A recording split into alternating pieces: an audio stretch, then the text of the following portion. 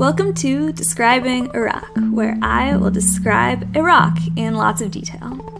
So today, I have this small, flattish river rock. It's not quite ovular, about 2 inches the long way and 1 inch the short way.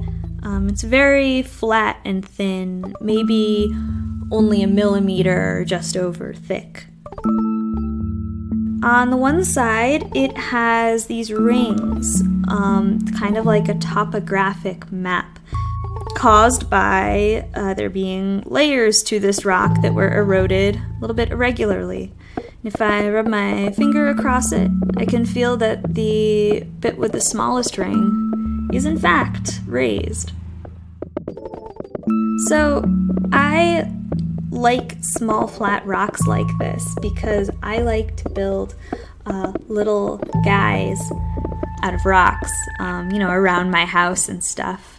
I call them inukshuks, which is, I think, the Inuit word for it. Of course, those are enormous rock people built on hillsides, meant to be markers across the landscape so that you can find your way home again. It was a very cute book. But despite that being maybe selective knowledge, I see little rock guys built all over the place.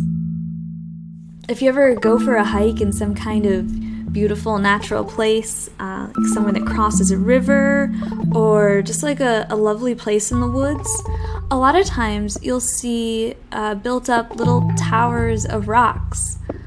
And people put them there, like as a person passes, they'll maybe add one rock to a tower, and just over time, people build these, and it's an interesting compulsion.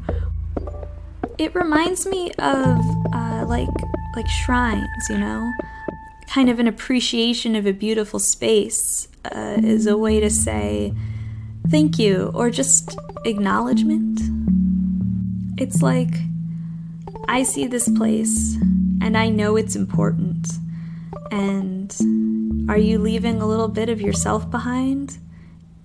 Even if that rock comes from, the ground right next to where you're placing it, by creating something, a tower, by putting one rock on top of another, even if it's a 2-rock tall tower, that will never happen in nature. So when a person makes it happen, I guess it's sort of art. I've seen kids do it a lot, but I've also seen plenty of adults doing it. People who look like someone I would not expect to do something so small and sensitive.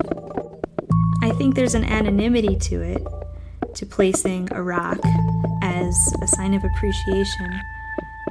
And I wonder if that's mimicked in other things that people do. What other tiny signs are there that we can feel no shame over?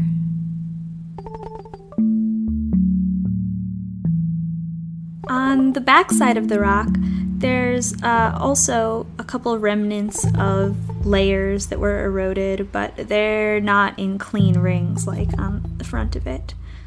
It's slightly rough to the touch. Maybe I could file my nails on it, but probably not that rough. Not smooth enough that it feels like a worry stone, though, so maybe the river hasn't been at it long enough. Anyway, I'm a big fan of this rock. It's not perfectly symmetrical like some of my other flat rocks, but it has character, Hope to see you next time on Describing a Rock. Bye!